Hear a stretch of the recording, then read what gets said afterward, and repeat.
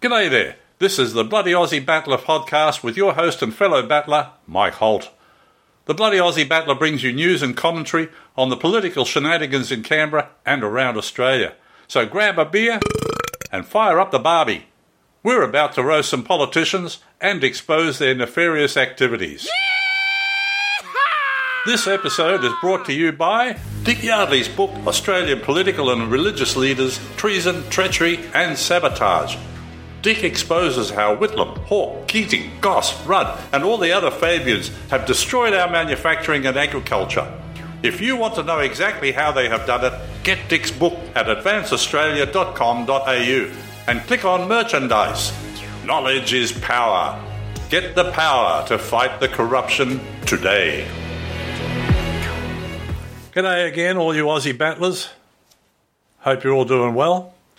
Well, if you're still standing, you're doing a lot better than Bob Hawke, who died just recently. And good riddance to him. Yeah, I know. A lot of you think that the sun shone out of his nether regions. Don't you believe it?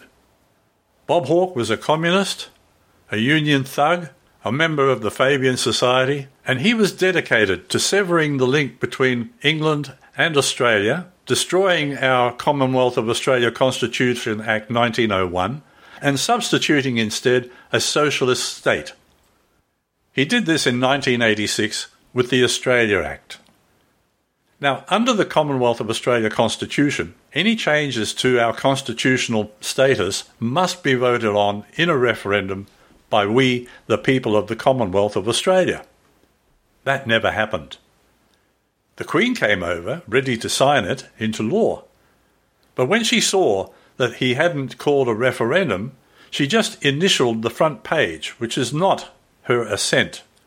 And she told Bob, "You have to get the approval of the people voting in a referendum before I can sign this." But he never did. Instead, he just printed his name at the end of the document.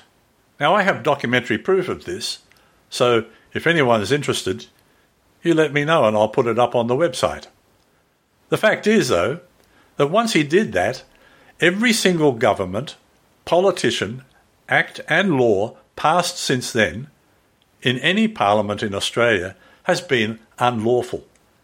And that, of course, is the basis of why we keep saying that local councils are unlawful. They have no authority, because not one government, not one politician has had any authority since 1986 when Bob Hawke brought in the Australia Act. Not everybody was asleep at the time, and there have been questions about the validity of the Australia Act and any act ever since. And in fact, some people wanted to know if local government really exists. And one person from Brunswick Heads in New South Wales wrote to Robert McClelland, who was the Attorney General at the time, in July 2010. And he asked the Attorney General if local government really exists. And this was the response from Robert McClelland. I refer to your letter received on 10 June 2010 regarding the 1988 referendum. In 1988, 4 proposals to amend the Constitution were put to voters in accordance with Section 128 of the Constitution. One of those proposals sought to give constitutional recognition to local government. But the proposal was not carried. Did you hear that? We voted against having local government. Robert McClelland continued, "The Constitution does not currently recognise local government. Any change to the Constitution to recognise local government would need to be approved by voters at a referendum. The government will continue to explore reform, including constitutional recognition, to facilitate cooperation with local government." So when an Attorney General states that we have voted in a referendum against having local government, you have to ask, why do we have local government now? We've voted against it twice, in fact. So why now are we lorded over by these private corporation local governments? They have no authority. And state governments have gone against our Constitution, which is treason, and instituted a system of private corporations right around Australia and called them local government. But they are not. So when you have a law that is not really a law, it is up to every single Australian to stand up and deny these people. Now, when you get a fine or a demand for rates, you are well within your rights to write back to them and say, show me your authority. If you can show me your authority, I will pay. Otherwise, if not, bugger off. You have no authority. Now, if you think about it, this is a very dangerous situation, because by instituting the Australia Act unconstitutionally, every law, every act, every conviction for a crime has no authority. Now you think about that. What this really means is that everybody who has been convicted of a crime and jailed since 1986 actually has been jailed unlawfully. Now obviously we're not going to open up all the prison gates and let everybody run free.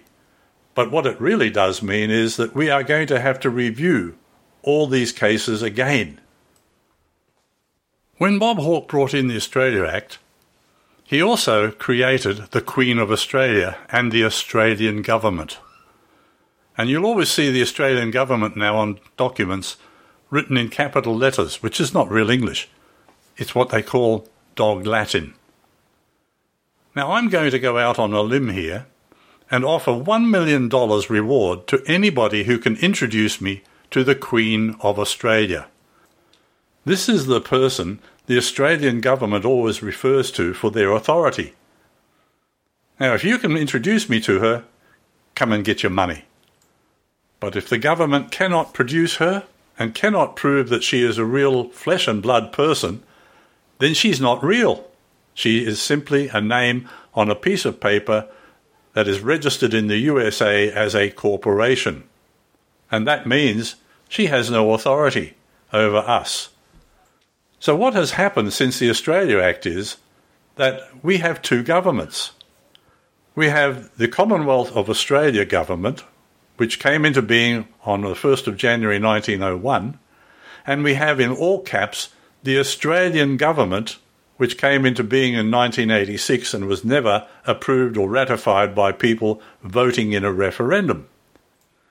Therefore, any government since 1986 right up to today are unlawful and unconstitutional. Oops. So where does that leave us?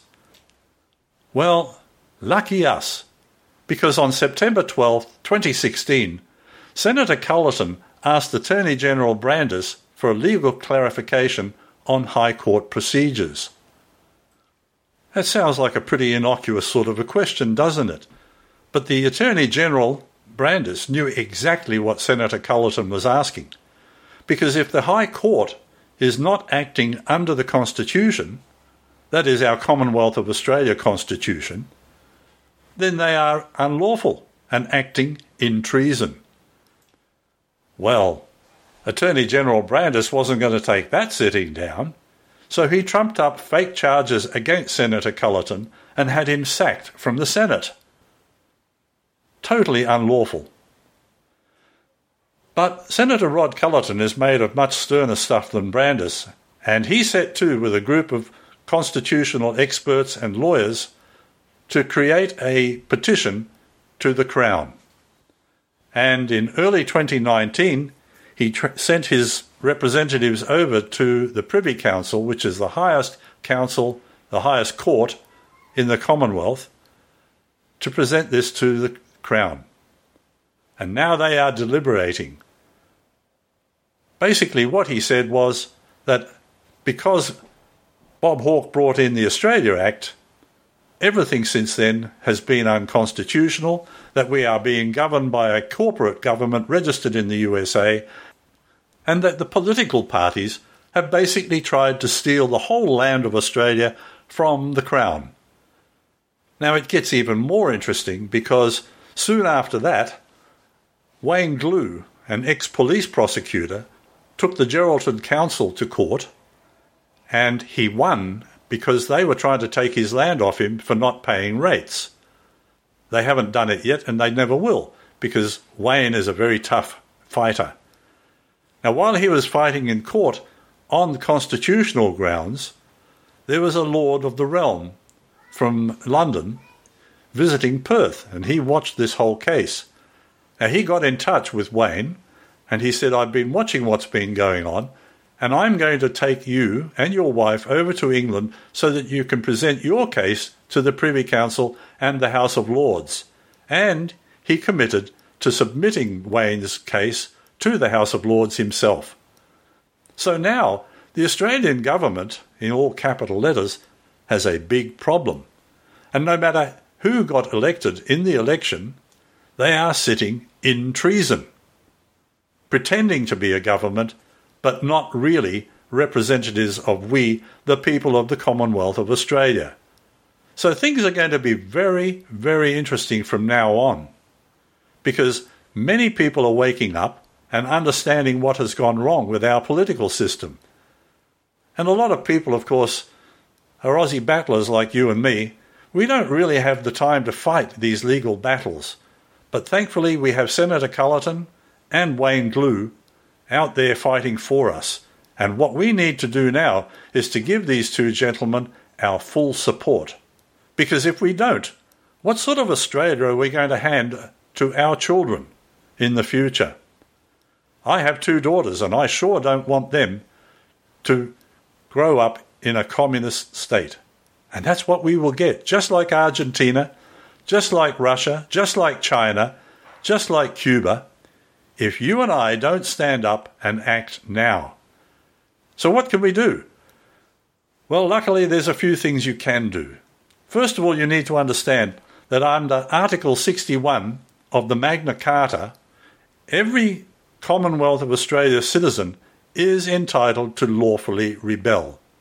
And we can do that by acting within the law and refusing to obey the oppressors. One way you can do this is to refuse to pay their fines and tolls. You can get our book from the Advance Australia website, and I'll put it on the page here too. The e-book explains what the laws are and how you can fight back. Now here's the kicker. We have found out that it is possible to bankrupt these corporate governments. It's all in the book. Another thing you can do is to write to the CEOs of your local council and to your politicians and explain to them that they are sitting in treason and they have no authority and they should step down. Now, if they ignore these warnings, they will have no excuses, just as the Nazis had none at the Nuremberg trials. If they are found guilty of treason, well, we all know the punishment for that, don't we? Are you with me on that? Well, let's see what happens in the future when we get back to our Commonwealth of Australia government. Before I sign off, I'd like to play you another song I wrote. It's called The Lonely Old Drover. And it's about an old fella I met in a pub who was telling me about his life as a drover out west on the plains there. How Aussie is this, eh? I'm just a lonely old drover, sitting alone in this bar. I've been thinking it over, got no money to refill my jar. Spent so many years droving, one night stands in small towns. Never knew where I was going till we reached the darling downs. But I wouldn't change a thing. Life is just that way. You take what your life brings. You know we have no say.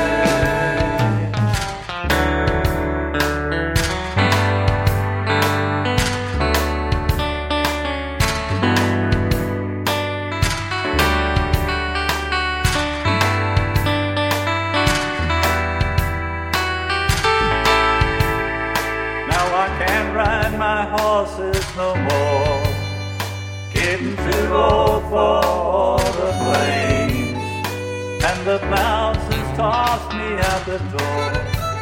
I'm getting used to these aches and pains, but I wouldn't change a thing.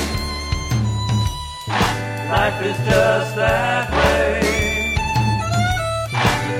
You take what your life brings. You know we have no say, and I won't be out there riding, chasing brumbies across the range, shearing live sheep on Sundays, and drinking till I'm blind. But I wouldn't change a thing. Life is just that way. You take what your life brings. You know we have no say, and I won't be out there riding no more. You have been listening to the Bloody Aussie Battler podcast.